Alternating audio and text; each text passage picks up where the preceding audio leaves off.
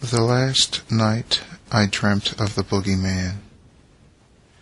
A 23-hour day of posting and pitching, the after-effects of eating, drinking, and sleeping, and overwhelmed by the others eating and drinking, I feared I might not be able to find my way to sleeping. Preferring not to travel the grave distance with a migraine, or walk the street until dusk with the nocturnally arcane, I asked a new-found friend if I might become bedridden at his abode. Briefly he bellowed. Unfamiliar with my familiarity, I got into the cab with my fellow bellower, and thought of my room, my bedroom, in my home, wrought slovenly, aesthetically. I wanted to step upon my mound of clothes and newspaper, stub my toe on my own sneaker. I wanted my stench, my fumes, to perforate my soul, for I knew not what I might upon step, not what my toe would stub, not how my soul be punctured.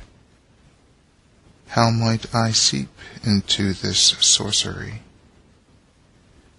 We exited the cab, entered a building, and boarded an elevating vessel whose interior was fluorescent blue, which had a small porthole. As we ascended secretly, silent speech oscillated between us as the pit of my stomach sank slowly. Had I gone too far? The elevator door opened into the apartment, into a blank-faced computer, books, stacks of paper, a studio, space, paintings, sculpture, words undefined, de-defined, neo-defined. Pop burst my bubble as I searched for the largest kitsch-in knife, when I heard a machine talk in messages from the past, from the dead in time.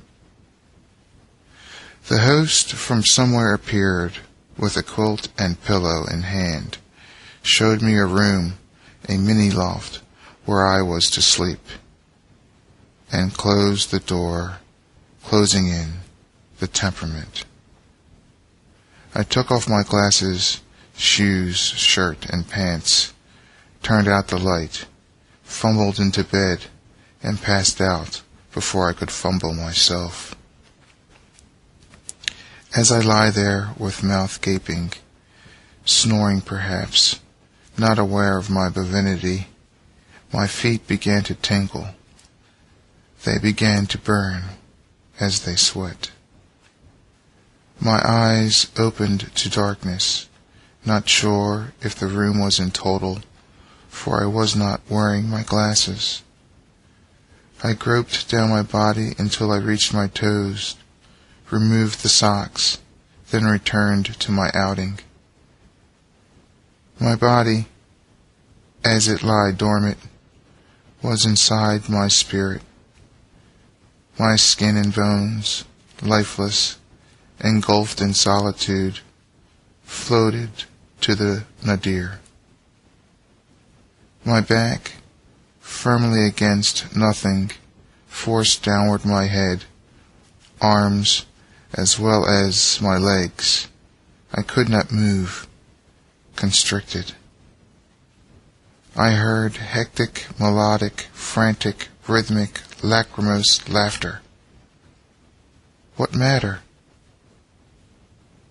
Further and further my empty corpse sank. Fireworks flashed before my eyes. Hell. And my spirit watched its physical mass plummet into depth. But where was I? I who was, I who am, Am I who I was? Or was I who I am? I awakened moments later, boogied. Good morning.